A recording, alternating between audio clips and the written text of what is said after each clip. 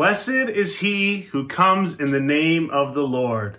Hosanna, Hosanna in the highest.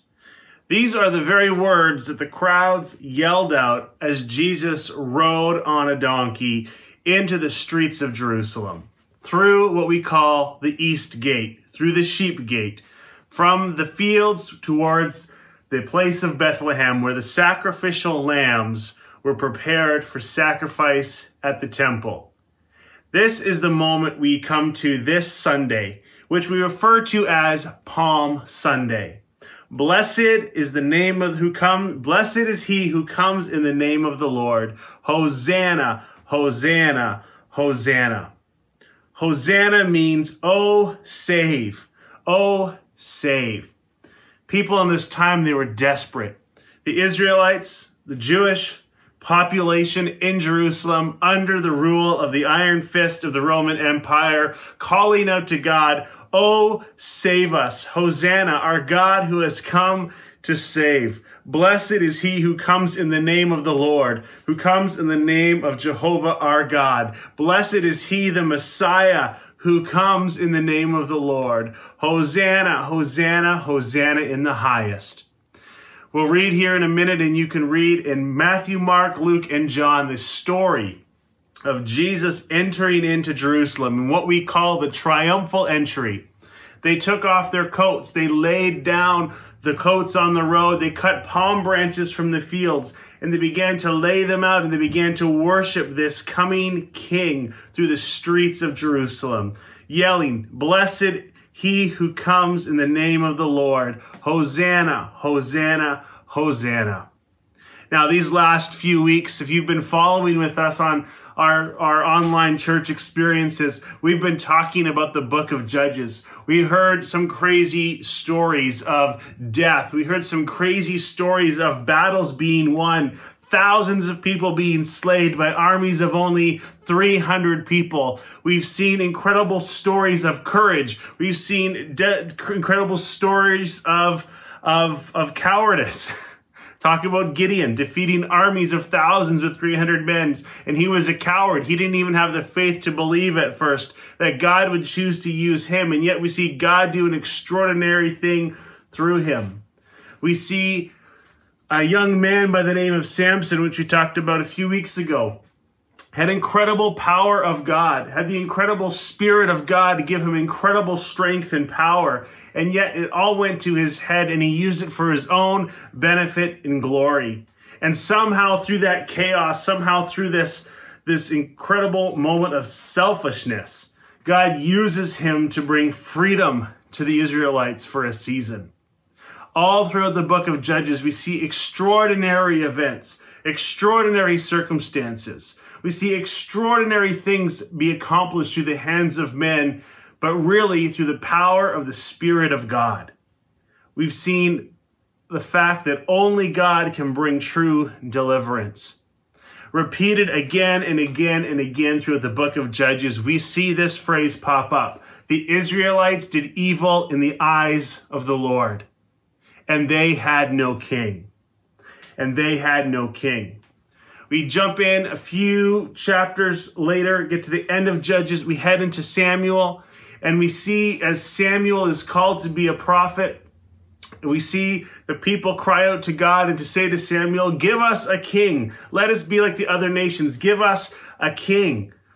And a king shows up. God provides a king. He says, okay, here is a man that you have deemed worthy by your standards to be your king. But just know this. It is my desire as your God to be your king. I am the one that wants to be your king. And you are choosing a mere mortal. You are choosing a man. But he honors their request and he gives them a king. And Saul, things go really good. Things go really good at the beginning. And then they start to just dive. And then they dive. We're going to go into this history another time.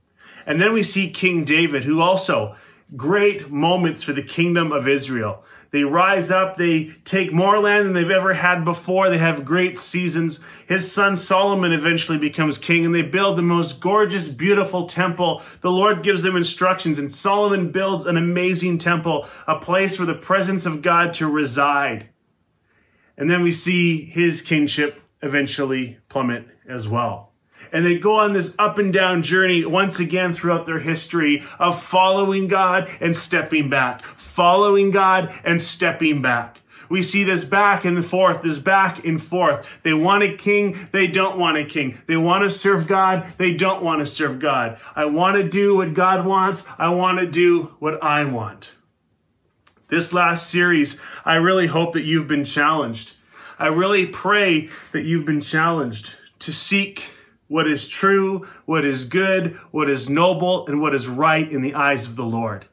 Not what everyone else is doing, not whatever feels good I want to do, but whatever seems right to the eyes of the Lord. That's what I want for my life. That is what I want for your life. That is what I want for our church, for us to humbly come to the Lord and say, help us do what is right in your eyes.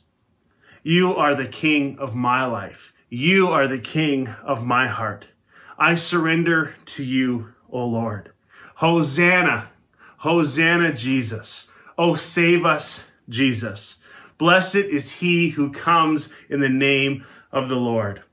Last week, my wife Elizabeth, my favorite preacher, just an incredible speaker, just took us straight into what I call the deep end of the pool and just brought us in a real beautiful moment.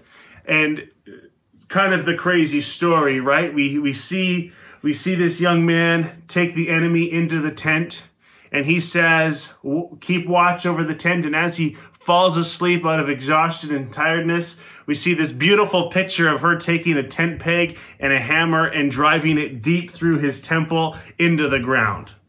What an amazing, beautiful story, right? These are the kinds of words and things that my wife speaks about. But she gives us the example. What does this represent? Well, we know that the tent represents the sanctuary, the place that God has ordained for us to meet with him. The tent represents this sanctuary, and that spike and that hammer represent the word of God. They represent the truth of who God is, the truth of God's word. And of course, we see that Sisera is the enemy. And we see that truth of God pierce the skull and temple of the enemy and drive it and bury it and kill it. That enemy becomes dead in the presence of God. And the picture for us today is that we know the word tells us that we don't have to go to a place. We don't have to meet in a building. We don't have to go to a church, a temple. We don't have to make a big journey or pilgrimage somewhere. But the sanctuary, the temple of God, becomes our own bodies, becomes our own souls. And the Holy Spirit wants to take residence. The life of Jesus wants to take residence inside of us. He wants to take that word of truth, that word of God, and he wants to drive it deep into us and kill the sin that exists, the enemy that influences our lives. He wants to take that away from us because our bodies are to be the temple of the Holy Spirit. It's to be the sanctuary where God's presence resides. God wants to have a home in your heart. And as we read today's story from the triumphal entry of Jesus entering Jerusalem, it was all for one purpose. He came in such a mighty, glorious, passionate way, simply to get put to death. While the crowds celebrated, Jesus knew the moment he entered Jerusalem, his life would be in danger. He knew that the moments that were coming that week, just how intense things would get, and yet he willingly rode on the back of that donkey into Jerusalem. Maybe this is not the kind of message you were expecting on this Sunday morning, but I hope that you have a greater understanding about our Heavenly Father. I hope that this series has helped you realize that you were created to be in relationship with God. I hope that it's pushed you to trust him just a little bit more. I pray it has challenged you to do more and to give more than you ever have before. No matter how skilled you are, no matter how competent you think we are, we have to believe that only Abba, only God, only our Heavenly Father can save us. It doesn't matter how poor you seem to be, how weak you feel that you are, how incompetent or how unworthy we feel. God can make all things new. God can do the impossible. God can use the weak to lead the strong. And here's a little secret, he often does. We are all in need of the work of God. We are all in need of Jesus in our lives. One of the biggest barriers that people face is in coming to God is either they think that they're too good, they're too wealthy, they're too rich, they're too powerful. They don't think that they need God.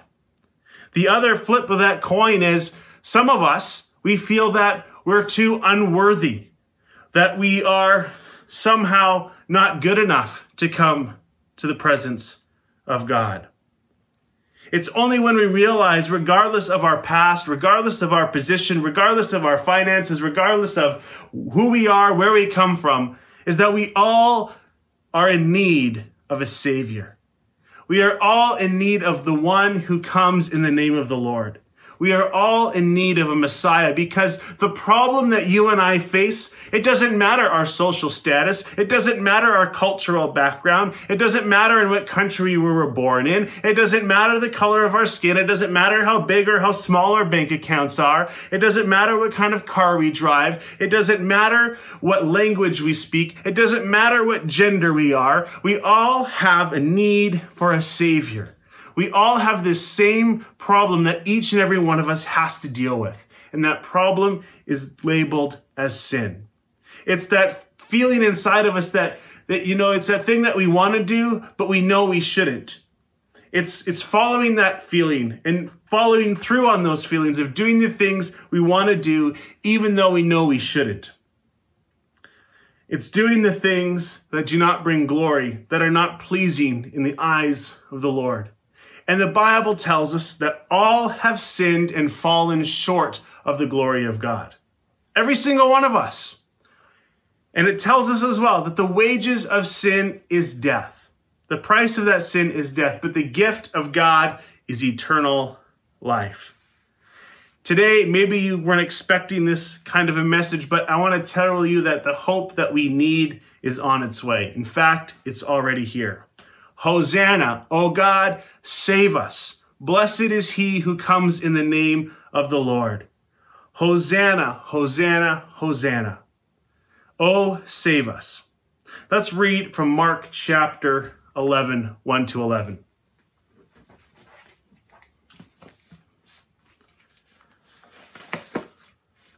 You can find this one in the book of Luke as well, by the way.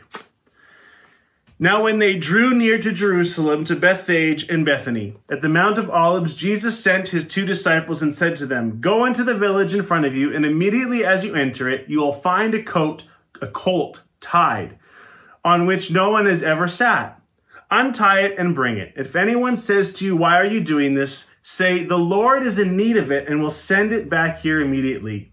And they went and found a colt tied outside the door in the street, and they untied it. And some of those standing there said to them, 'What are you doing untying the colt?' And they told them that Jesus had said, told them what Jesus had said, and let them go. And they brought the colt to Jesus. They threw their cloaks on it, and he sat down on it. And many spread their cloaks on the road, and others spread leafy branches, and they had cut from the fields. And those went before, and those followed, shouting, 'Hosanna! Blessed is he who comes in the name of the Lord. Blessing is the coming kingdom of our father David. Hosanna in the highest.' And he entered Jerusalem, went into the temple, and when he had looked around at everything, as it was already late, he went out to Bethany with the 12. Again, you can read this story in the book of Luke, and he says the exact same thing, and Jesus gives him the exact same instructions. It says, "Blessed is he, blessed is the King who comes in the name of the Lord." And you can go over to John, I believe it's chapter 19. No, it's chapter 11. Nope. I should have bookmarked it. Here we go. Back it up. Back it up. Back it up a little bit more. Here we go. John chapter 11. This is why you bookmark things in your Bible, everybody. And I didn't do it this time. 12, there we go, chapter 12, not 11. And it tells us, it says, the next day the large crowd had come to the feast, heard that Jesus was coming to Jerusalem. They took the branches of palm trees and went out to meet him, crying, Hosanna! Blessed is he who comes in the name of the Lord, even the King of Israel. And Jesus found a young donkey and sat on it, just as it is written, Fear not, daughter of Zion. Behold, your king is coming, sitting on the donkey's colt. And then you can go on again and read that as well. Now, this is a significant moment. And if you want to know a little bit more about some of the background, I would say go back to last year's message. I believe it was March 29th of 2020. You can find it online. And we go a little bit more into depth of some of the circumstances that are taking place here. But here's what we want to understand in light of this series that we've been through today. The Israelites did evil in the eyes of the Lord, and they had no king. In this moment, we see that the king has finally arrived. The king that they've been searching for, the king that they've been waiting for, has finally arrived. This is what they thought, though. Their expectations did not meet what Jesus came to do. They had unmet expectations, is probably the better way to say it. This is who they thought Jesus should be. They thought that he would restore Israel nationally and rule the nations. They were patriots. They were wanting to rise up in a military fashion. They looked back to the days of Samson, who, by the way, is such a sad, incredible story. The moment that his hair is cut and he doesn't even realize that the Spirit of God has left him. He's so arrogant that he doesn't even know that the Spirit of God left him. But they're looking for that great victory of Gideon, who slayed with an army of 300. He slayed thousands. They're looking for the conqueror like Joshua, who took the Holy Land, the Promised Land, and they city by city, they went through and they started to establish the people. They were looking for great victories. And yet that's not what Jesus came to do. What they failed to understand was that the purpose of Jesus was coming to bring spiritual salvation and establish the kingdom and rule in the hearts of the people.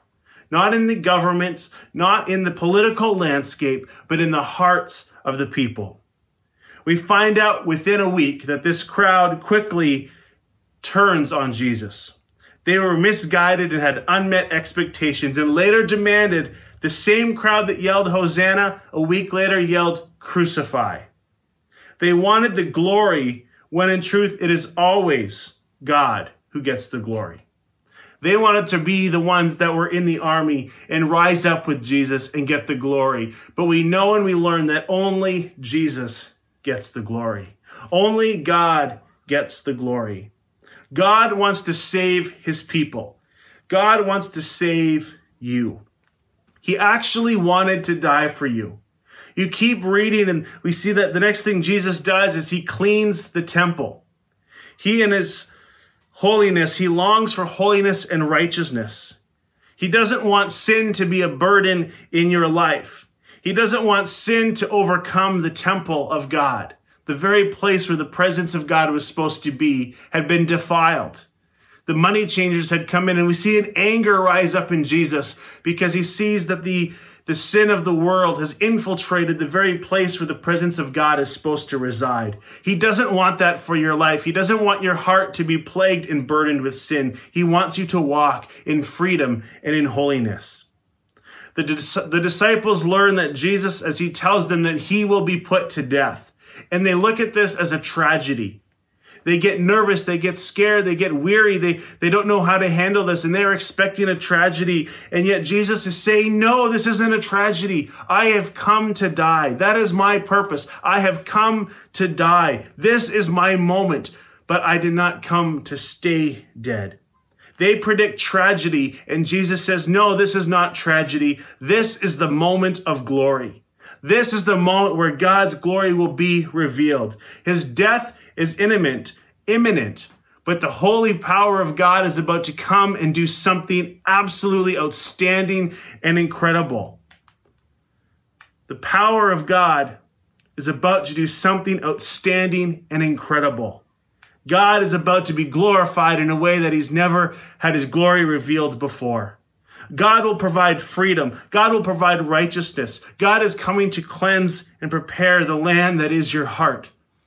He is coming to set his people free. He has given his life for people because that is what kings do. I titled this message today, That's What Kings Do. And this is exactly what a good king does. He has come to clean your heart. He has come to give his life for you. Many times in Judges we read, they did evil in the eyes of the Lord, and they had no king. But the king has finally come. The king has entered Jerusalem. He has begun the process. Maybe this is where you are in your walk with Jesus right now. Maybe Jesus has been knocking on the door. Maybe he's been entering into your life. Maybe you've opened the gates and you've let him to come in. And now he is saying, come and follow me. Come and follow me. Let me take your sin as I go, and let me put your sin to death the way that I laid my life down for you. Let me create a holiness. Let me cleanse your heart. Let me cleanse your life. Let me bring you a freedom that you've never experienced before. Maybe that's where you're at in your journey today. Are you ready to let the Lord search your heart? Are you ready to let God look at your heart? Are you ready to say, God, I want to do what is right, what is pleasing, what is good in your eyes? I don't want to just do what feels good. I don't want to do what everyone else is doing, but God, I want to do what is pleasing to you. I encourage you to take a moment of faith. Take a step of faith and make that decision. Say, Pastor Gary, I'm ready. I'm ready to let God take the place of king of my heart. I don't want to do what everyone else is doing. I don't want to do what I used to do. God, I want to follow you. If you want to make that decision today, I want to encourage you to type that in the comments. If you want to make it more private, send me a message. I'm going to put a link in the comments right now saying, I want to follow Jesus. Just put that in the comments right now. If you are ready to make that decision, or you just want to affirm, if maybe you already made that decision, say, I want to follow Jesus. I want Jesus to be the king of my heart.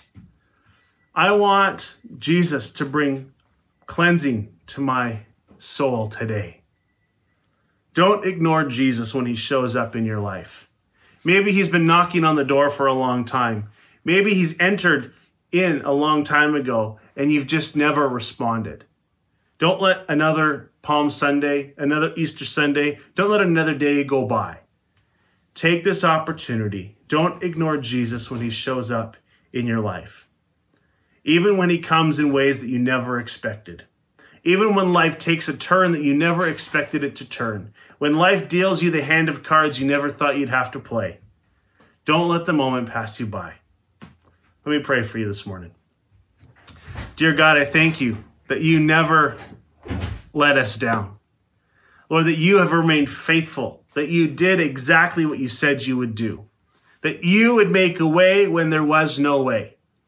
God, even though as you rode that donkey, Jesus, into town on the way to your death, Lord, even though as people called out Hosanna and blessed is the name of the Lord, blessed is he who comes in the name of the Lord. Lord, even though you knew, Lord, that it was going to lead to your death, Lord, you faithfully marched through that city.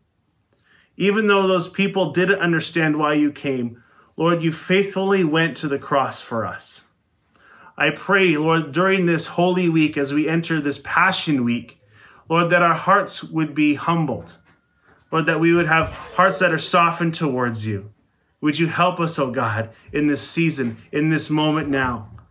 Lord, for those of us that are ready to make a decision, God, we pray that we would have the courage to take a step of faith and to trust you with our souls, to trust you with our very beings, Lord, from the inside. Would you come, Holy Spirit?